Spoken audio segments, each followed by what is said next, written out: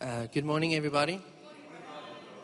I want to start with just saying that it's very humbling and terrifying standing here. Believe me, it's much more terrifying standing here than it is standing up there. But as we're speaking about ordinary, everyday lives, I realized, I just want to start with this quick story.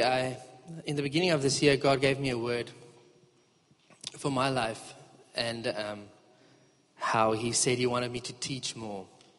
Not that I am this amazing teacher, but that's what He said. And those of you who know me know that teaching or speaking in public in general is not high on my bucket list. It's actually not on my bucket list. So I am here because I believe that God wants this. So it might not seem extraordinary, but me standing here, for me, is kind of, anyway, extraordinary. Pierre spoke about Noah last week, and as we look at ordinary, everyday lives, we're going to be studying some biblical characters. And I wanted to do a quick recap of some things that I feel are important for us going into today. The first thing I wanted to say about what Pierre said last week was worship is not music. Music is a part of worship, but worship is not music. And then today I will be speaking about the life of David. So why this is important for me to put up there is because obviously when you hear David is kind of associated with music. He's associated with other things, but that's the first thing I think is music. And because I'm involved in music, it's kind of easy to put 2 and 3 together and try to get 7, but it's not. So we won't be speaking about music today. We're speaking about lives of worship. Our lives, our everyday lives being worship, and we're not going to be focusing on one musical worship expression. All right. Then the second thing I think that is important before we go into today is the quote from Søren Kierkegaard about the theater of worship. So those of you that weren't here last week, Søren Kierkegaard, if I say that correctly, was a Danish Christian thinker. It says Christian thinker. I prefer philosopher because we're all Christian and we all kind of think. So we could all be Christian thinkers. But he was a Christian philosopher. And the gist of this is that he says that in modern contemporary church society, we've created kind of a culture where in church we have actors, we have a director, and we have an audience. But what we've done is that we've made the actors everyone that stands on the stage. So I'm an actor right now. The band are actors. People that do announcement are actors. You guys are the audience. And the preacher or the spiritual oversight is the director. Which doesn't seem wrong. But it kind of separates us from some things. So what he said was that rather that if you draw a circle around eternity, he speaks about eternity, but if you draw a circle around this church, everyone that steps into that circle is an actor. That means that everyone that steps into the circle has a part to play. Everyone that steps into that circle is a worshiper. And then the director is the Holy Spirit. Because we don't want to do things in our flesh here. We want to listen and be sensitive to the Holy Spirit and let Him lead where this is going. And then the audience is God. Because ultimately we all stand before God. I mean, I might be standing facing you this morning physically. But spiritually, we are all standing and facing God. And then in Genesis 6 verse 9, the passage that Pierre used for Noah was this. Noah was a righteous man, blameless in his generation. Noah walked with God. So we see that Noah had righteousness through faith. He was blameless. Just so you know that blameless does not mean sinless. That only Jesus was sinless. And he walked with God, which means that there was relationship. And as we go into the story of David, I wanted to just say that let's remember that these are stories about ordinary, everyday people living ordinary, everyday lives. David wasn't born 6'5", benching 700 kilograms and flying around. That wasn't the way he was born. Okay, he was born like you and like me, an everyday, normal person. The thing is that he had a heart turned and surrendered toward God. So would you mind just, the key text we're going to be using today is Romans 12 verse 1. If you don't mind just turning there.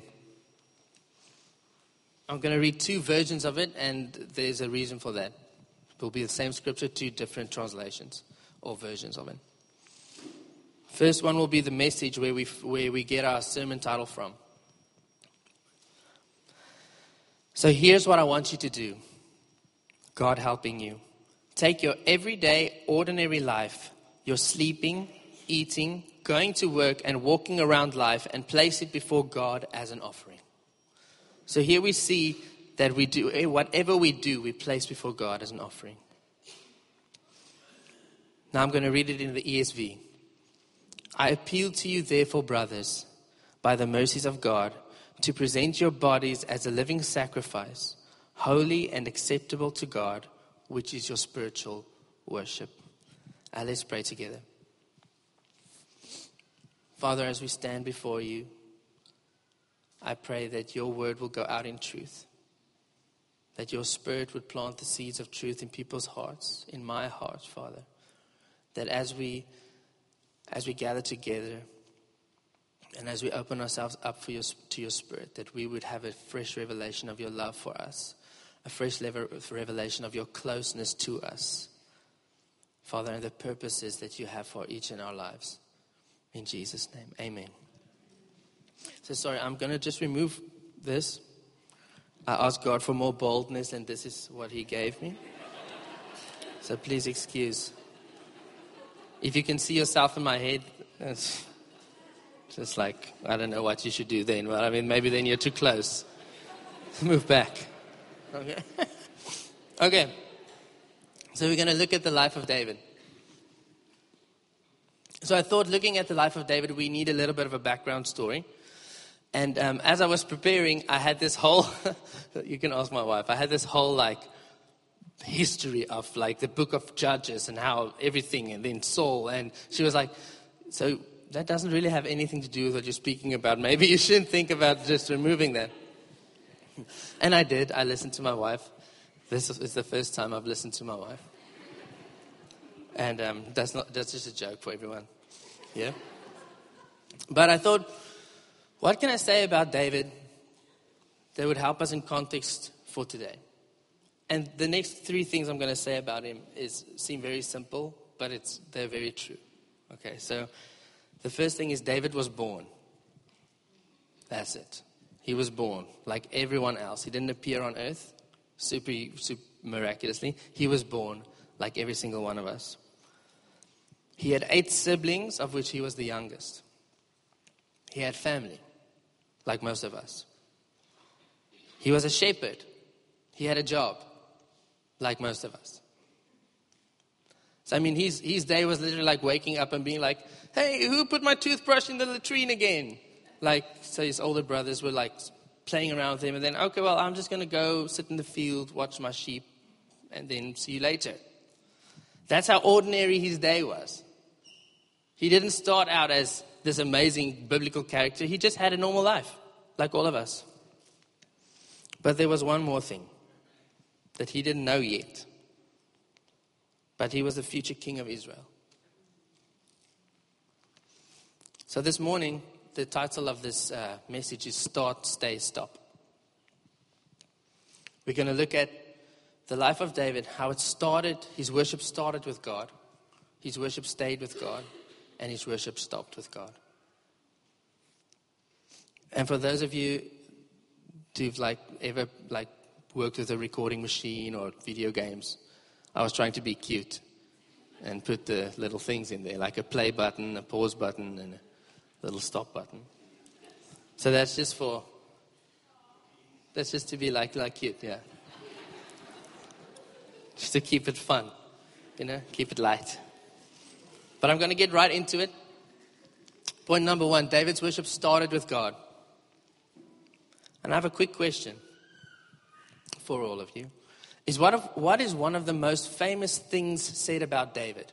Now, just quickly before you answer, I'd like to have an answer from you because I have the answer here. But not about what he did, just what was one of the most famous things said about him? Anyone? Yes. That's correct.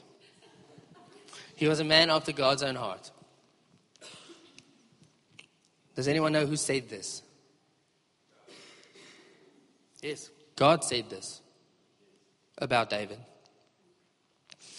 You see, God's always searching for available people with heart turned towards him. You know, like in the story of Noah, and I'm going to have some parallels between the two. So I'm not skipping like, I'm not talking about Noah, now I'm just going to have some parallels.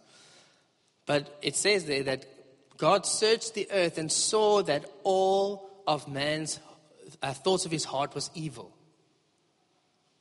But he found Noah to be righteous, blameless. He walked with God.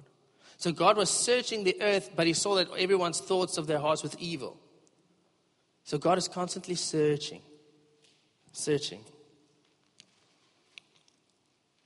And to bring that back to David, if you can turn your Bibles to the scriptures will be up here if you would like to turn in your Bible anyway. But 1 Samuel 13 verse 14. It says, but now your kingdom shall not continue.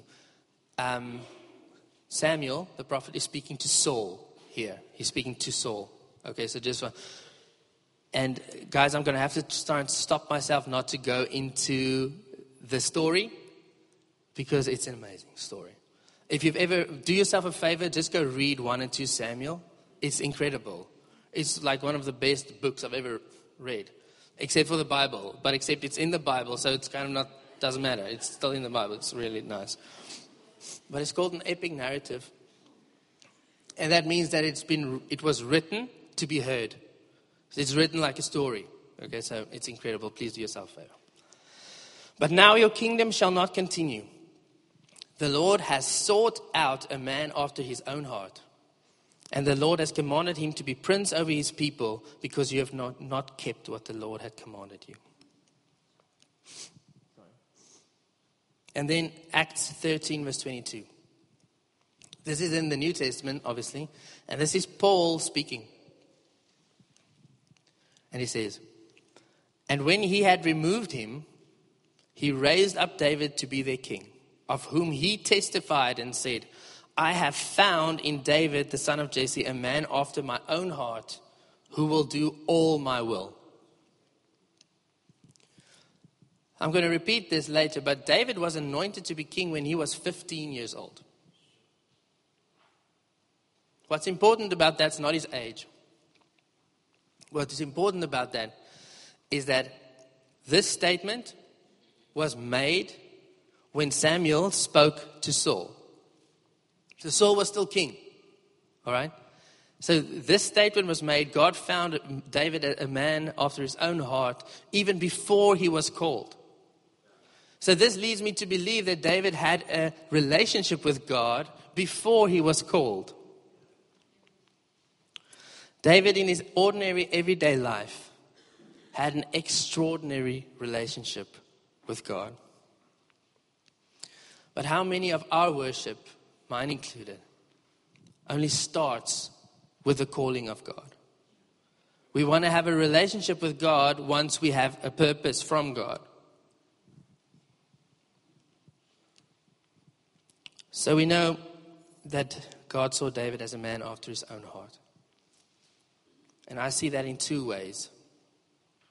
Number one, David was exactly what God was looking for.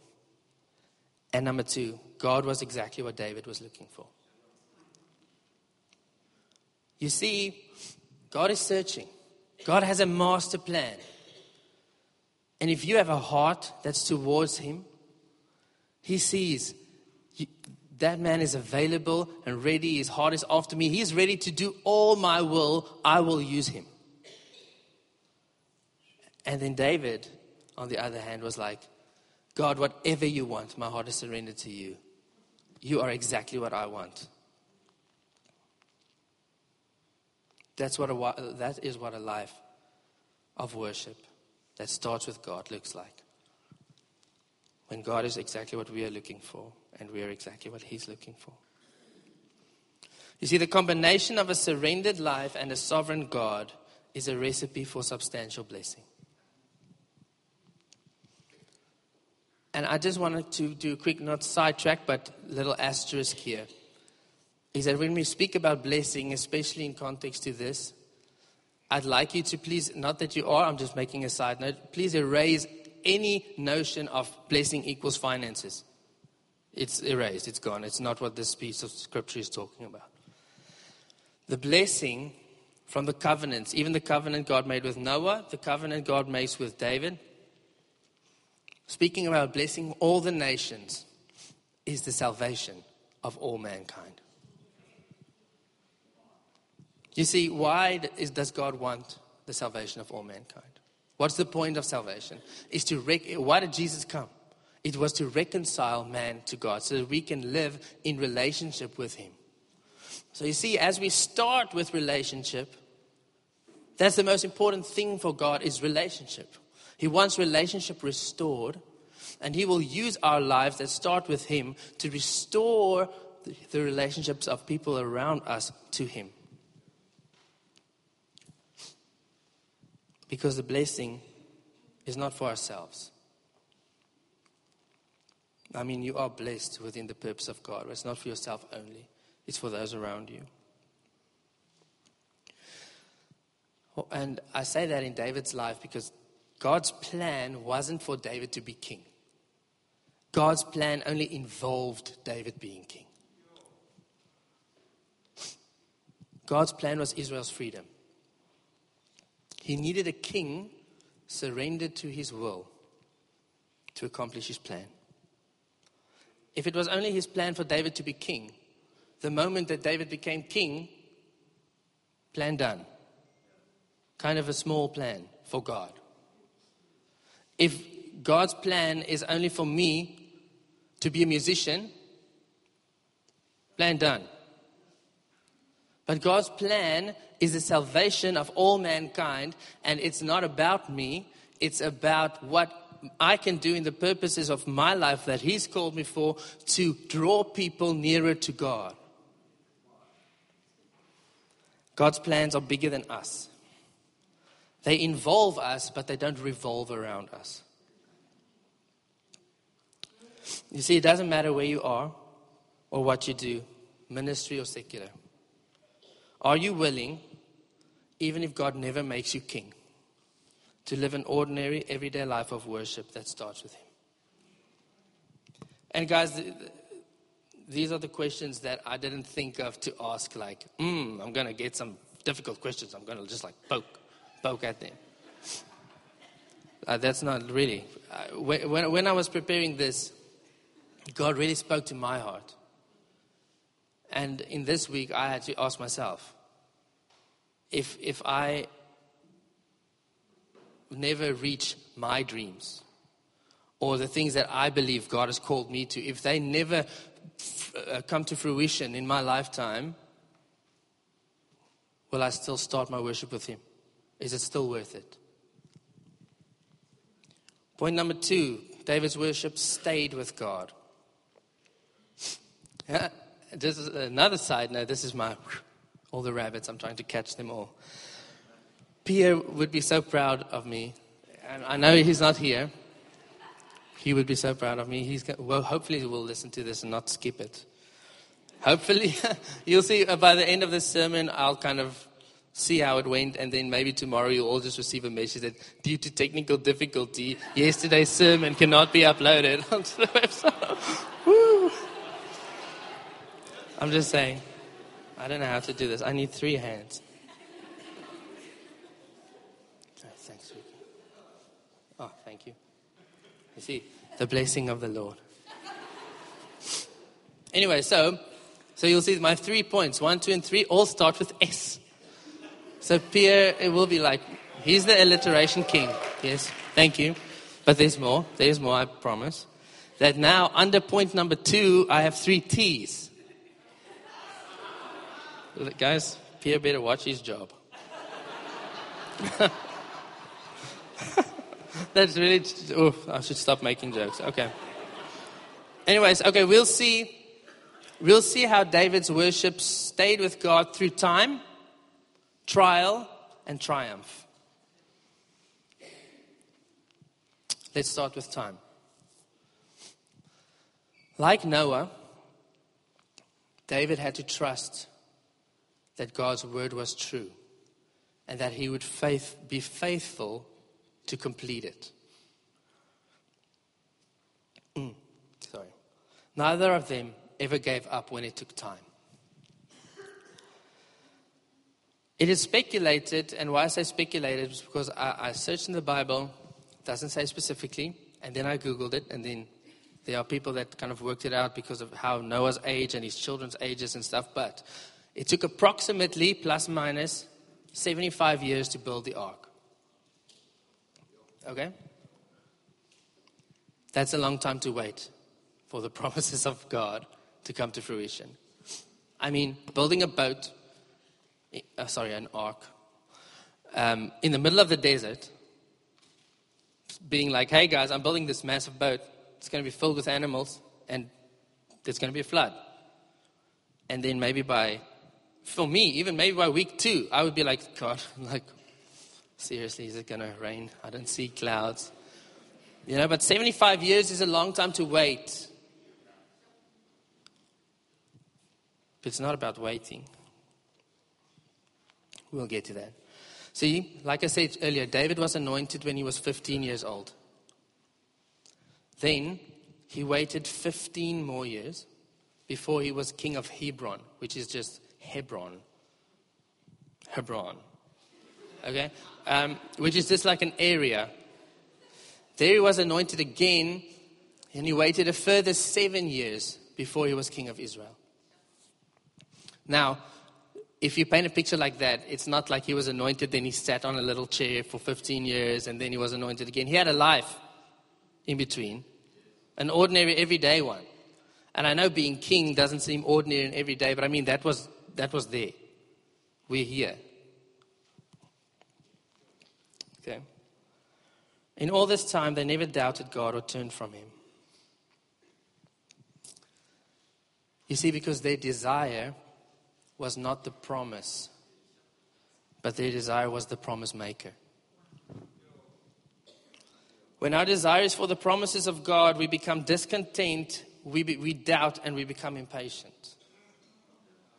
But when our desire is for the promise maker, then whether we see the promise fulfilled in our lifetime or not, we already have everything we need because we have him. Do we desire God more than we desire his promises? And we'll see in the story, if you read 1 Samuel, that David also didn't force God's time. See, David fled to the desert a few times. And when he was fleeing from Saul, he had 2 opportunities to kill Saul. The one, he was in a cave, and he actually was so close to Saul that he could tear off a piece of his robe. The second opportunity, Saul was sleeping, but he was like, I don't know if he was scared of something, but he was sleeping in the middle of the camp, and all his men were sleeping around him. Okay? But David walked up to him. His spear was stuck in the ground next to, Saul's spear was stuck in the ground next to his head. And David took the spear and something else, I don't remember what it was, and he left. You see, the Bible says that God caused a deep sleep to come over the camp. And why this is important is because they wouldn't have woken up. David could have taken his chance and killed Saul right there, and no one would have been the wiser. You see, in both of these situations, the men with David said, "For the Lord has delivered him into your hand. Let me take his life for you."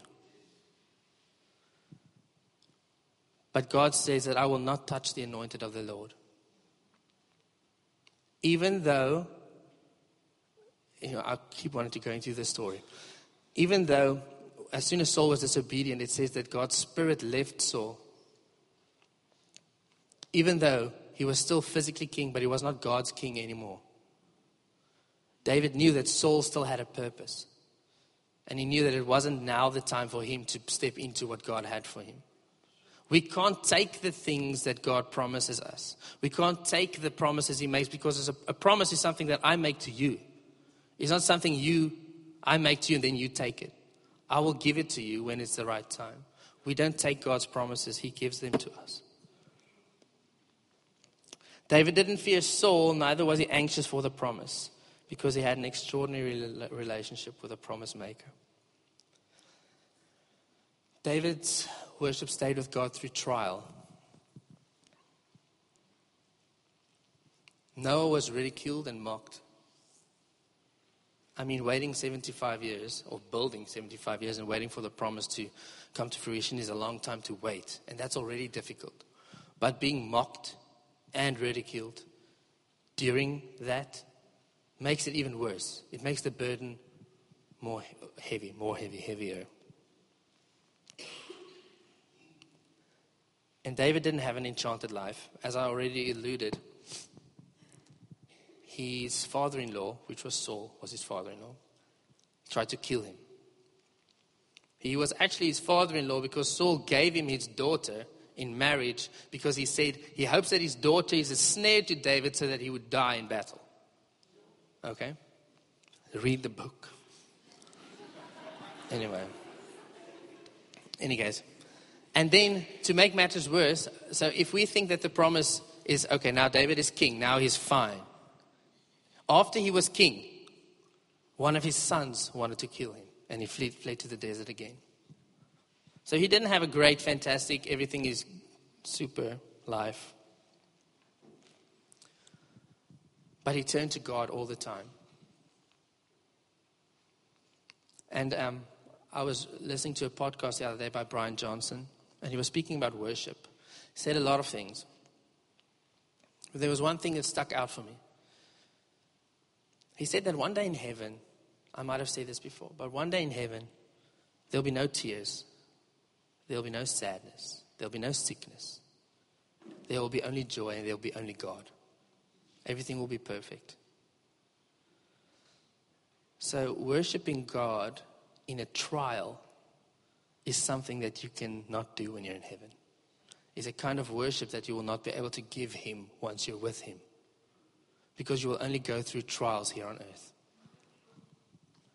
David knew that the strength to endure the trials was found in God. So in his ordinary everyday life filled with trials, his worship stayed with God. He decided that he would lift up the name of his God, his desire, in every situation. David's worship stayed with God through triumph. Now, why would I say that his worship stayed with God through triumph? Because triumphs are great. Triumphs are fantastic. But if we think it's easy to turn our backs on God when it's difficult, when times are difficult, when times are great, it's even easier. You see, it's when we trick ourselves into thinking that which we just accomplished, we accomplished in our own strength. It's when we remove God from the throne of worship in our lives and we put ourselves there.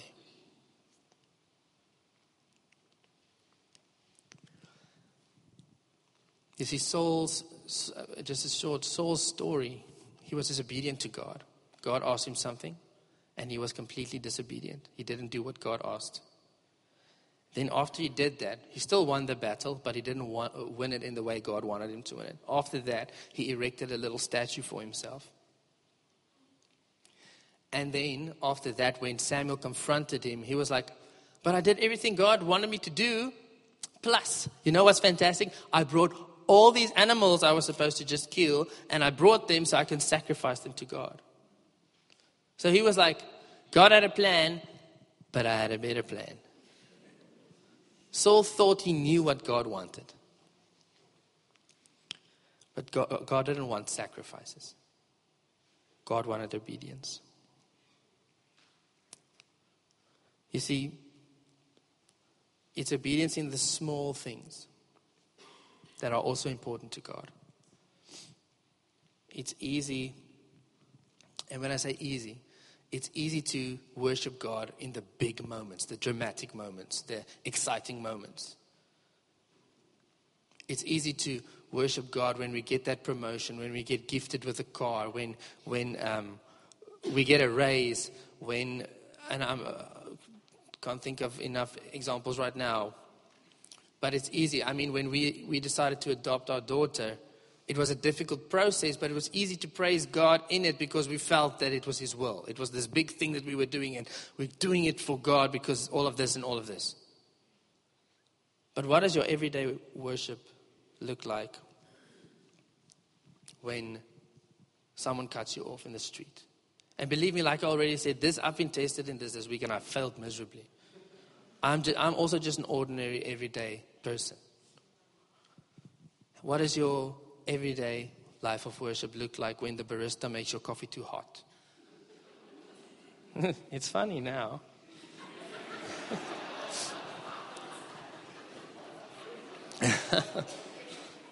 What does your everyday life of worship look like when your Christian friend gets picked for something and you don't?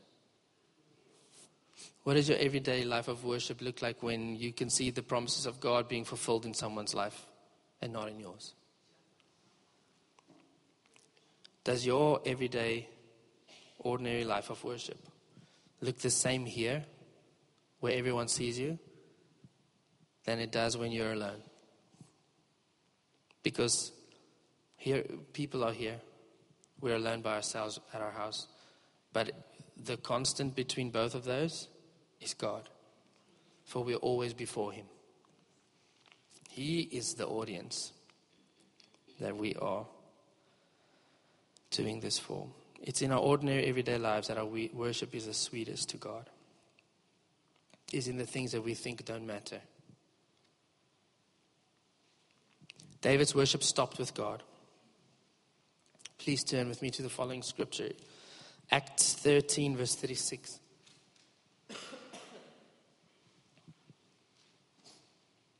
For David, after he had served the purpose of God in his own generation, fell asleep and was laid with his fathers. David lived a life of faithfulness until the day he went to be with God. Yes, he had downfalls. He had we can name his sins. But so do we. We all have sin. He was an ordinary, everyday man like you and me. But his heart was turned towards the Father. You know, when we come to the end of our lives, will we be able to say, I've served the purposes of God in my generation? Will we say that in our ordinary, everyday lives of worship, we placed Him first in everything? You see, the big decisions, we worship God. The small decisions, we worship God. But ultimately, the thing is that it's in the decision that we worship God. That's the thing that we need to realize this morning, is that whenever I'm in a circumstance, you're not thrusted into a decision. You're always at a crossroad. You need to make the decision. In this situation, will I honor God or will I honor myself? Will I honor God or will I honor myself? Let's look at the first commandment. Exodus 20 verse 3 says, you shall have no other gods before me. This means that in our daily lives, we shall have no other gods before Him. This means that we will desire Him more than we desire anything else. Because when we desire God more than we desire anything else, we will honor Him in all we do, because we know that what we do now is worship to Him. So this is the Old Testament, which is amazing. But I'd like to take us to the New Testament as well, in Matthew 22 verse 37. And Jesus was speaking to the Pharisees. They were trying to test Him. They asked Him, what's the greatest commandment? And He said this: you shall love the Lord your God with all your heart, with all your soul and with all your mind.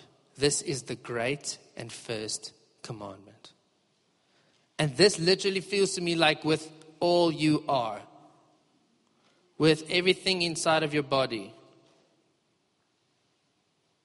With everything you are. Now with this in mind, I'd like to go back to Romans 12 verse 1. I appeal to you therefore, brothers, by the mercies of God, to present your bodies as a living sacrifice, holy and acceptable to God, which is your spiritual worship. Present your bodies. Everything I do with this body, I won't dance. You will leave immediately. You will. Present your bodies.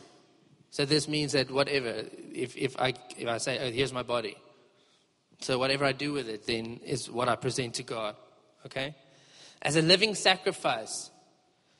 Now, sacrifice was something in the Older Testament or in the biblical times that they did, like a sin offering or they had a bunch of different offerings, but it was something that they did that was an aroma to God as worship. But now the thing is that sacrifice was killed. Brought a sacrifice, they killed the sacrifice. Bring the sacrifice, they kill the sacrifice. It was worship to God. It was restoring relationship. Okay? We get to be a living sacrifice. We don't need to be killed, except that we need to die to ourselves every day. But I mean, we get to live as a sacrifice. We get to live as an offering of worship to God, which is your spiritual worship. There's something that I would like to just throw in here as I'm winding down. Just so you know. Don't compare. This was something that is kind of standalone, but I wanted to bring it in here. Noah and David's life looked completely different. Yet they were both chosen by God to fulfill a specific purpose. Your life of worship, your everyday, ordinary life of worship does not have to look like mine to be used by God. Mine does not have to look like yours for me to be used by God.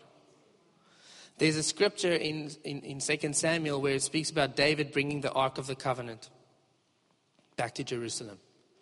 And it's that whole scripture where David danced before the Ark. Okay? I always thought, I don't know who told me this, but I always thought he literally was naked. I don't know who told me that. He wasn't naked. He had like a linen dress on. So it was just a bit flaily. He wasn't naked. Okay? Anyway, that's not important. Don't know why I said that.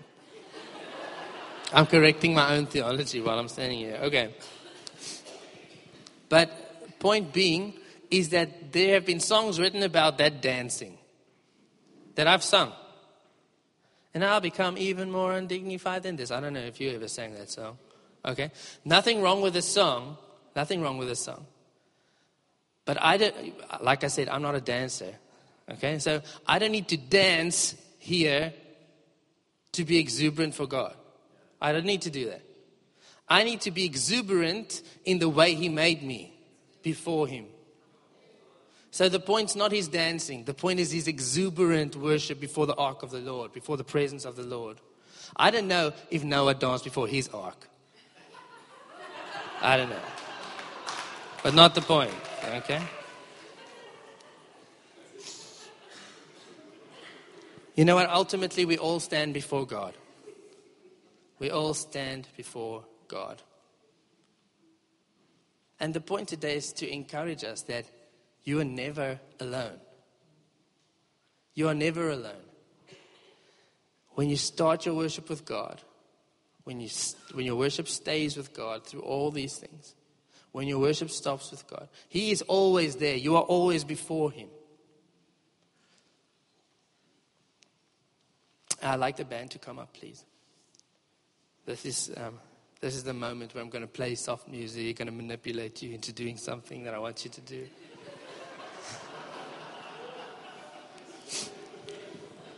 So be ready, I warned you. You are about to encounter the Spirit of God.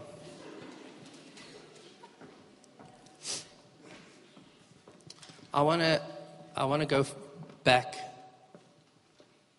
to the theater of worship. I want to go back to that Christian thinker's quote. But I found the whole one. I'm not going to put it on screen, because it's quite long. But I'd like you to listen to it.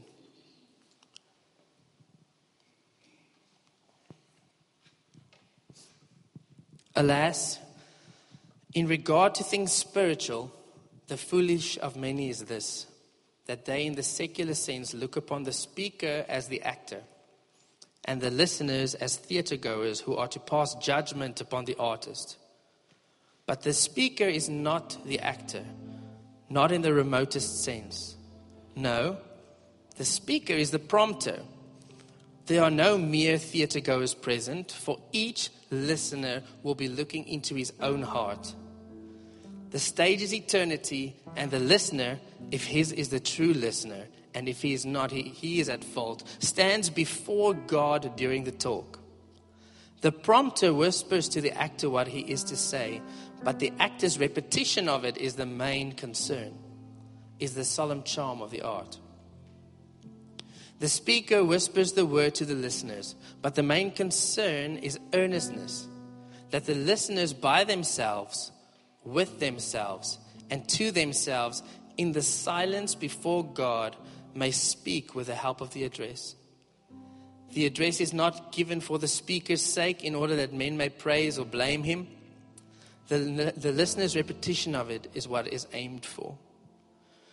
If the speaker has that responsibility for what he whispers, then the listener has an equally great responsibility not to fall short in his task. In the theater, the play is staged before an audience who are called theatergoers. But at the devotional address, God himself is present. In the most earnest sense, God is the critical theatergoer who looks on to see how the lines are spoken and how they are listened to. Hence, here the customary audience is wanting. The speaker then is the prompter, and the listener stands openly before God. The listener, if I may say so, is the actor who in all truth acts before God. He speaks about eternity being the stage. But eternity is so vast. It feels so far. And it kind of, sometimes in my heart, makes God seem far. Even if I take this circle and I draw it around things that I feel are important for me, that I need to really worship God in, like this church building, my family life, my work situation. Feels like I need to draw a bunch of circles that sometimes I feel I can't manage. None of those things are wrong. But I want to urge you today to draw a new line. A smaller line. I want to urge you this morning to just draw a line around yourself. That everything that happens within this circle will be worship. Everything that happens in your body will be worship. The gift of breath we receive will be breathed out to him in worship. That our thoughts will be taken captive to the obedience of Jesus Christ as worship to him. And that the words you speak will be seasoned with love, grace, and humility before God, and a desire for him. The word says that your body is a temple, a place of worship, where the Spirit of the Lord dwells. When we live everyday, ordinary lives of worship that start with God, stay with God, and will one day stop with God, he rearranges our lives in a way that will be a symbol of blessing, pointing back to the one that blesses the nations through our ordinary, everyday lives. And this morning, I'd like to speak to 3 groups of people. And I'd like you to close your eyes as we go into a time of ministry. The first group of people You can fit into all three groups, 2 groups, 1 group, no groups. There's no pressure here this morning. I want to start with the first group. Does your worship start with God? Is He your greatest desire? Have you been desiring other things before God? If you're in this group and you feel, Lord, this morning, I want to return to starting my worship with you. It's not too late. David was 15 when he was anointed. Noah was 500 when he was called to build the ark. It's not too late. The time is now. If you are someone that says, Lord, I want to start my worship with you, I'd like you to raise your hand right now. Thank you, Lord. You can drop your hands. The second group, is your worship staying with God? Is your worship staying with God when it takes time? When you go through trials? When you're triumphant? Does your worship stay with God? Have we become impatient with the promises of God? Have we desired those promises more than we've desired the promise maker? If this is you and you want to say, Lord, I want to return. I want to stick with you. I want to anchor my soul. I want to anchor my worship to you. I'd like you to raise your hand right now, please. Thank you, Jesus. You can drop your hand. Last group. Will your worship stop with God? Will you declare today that, Lord, with whatever happens within this circle, I will choose you above all. May the purposes you have for my life be fulfilled in my lifetime as I live a surrendered life of worship as a living sacrifice to you. When we come to the end of our lives and people speak about us and they give an obituary, would we like them to say all these beautiful things that we've accomplished? Or would we like them to say that He fulfilled all God's purposes in His generation? If this is you, please raise your hand right now. You can drop your hand. Father, as we stand before you, the only audience we ever need, as we stand before the promise maker, the one that has spoken every life in this room into being, the one that has spoken promises into every soul that sits here this morning. As we stand before you, Lord, I pray, revive that love. Lord, I pray that the people that want to start their worship with you, that they would be gripped by a desire for you, and that your Spirit would come and fan that flame. Lord, I pray that, I know sometimes things take time and we get impatient as humans. We go through trials and things are difficult, each on its own level. Lord, but you are our strength, you are our fortress, you are our breakthrough. Lord, and when we're triumphant and when we win and when we stand on the mountaintops, let us not look away from you. Let us grip you even closer. Let us grip you even tighter. Grip our hearts, Lord, that we may not forsake you in the times of triumph. Lord, and may we get to the end of our lives, that we know that you've desired obedience way more than you've desired sacrifice. That we would live a life of obedience for your purposes that you've spoken over each life here, rather than sacrificing a bunch of things that you didn't want. But that we would be obedient until the day that we stand before the one that we've desired ultimately in our lives.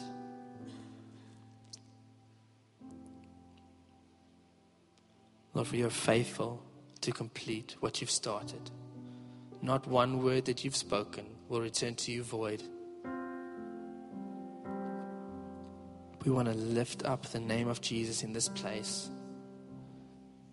The name by which we are called.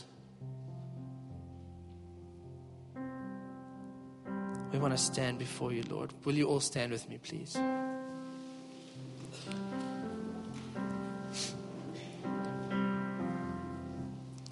Thank you, Lord, for your absolute faithfulness. We're going to respond with a song. You sang this song earlier. The song is called 1,000 Hallelujahs. And in the verse it says, may your praises live in every word we speak. Lord, may every word that we speak be worship to you. May you be found inside of them. And with every gift of breath we breathe you in. May we desire him like we desire the air that we breathe. Like we need that air to live. That's the way we need God to live. And as the works that you have done consume our hearts, Lord, let us be overwhelmed by your goodness, by your faithfulness. And then let our souls erupt with praise for who you are. Thank you, Lord.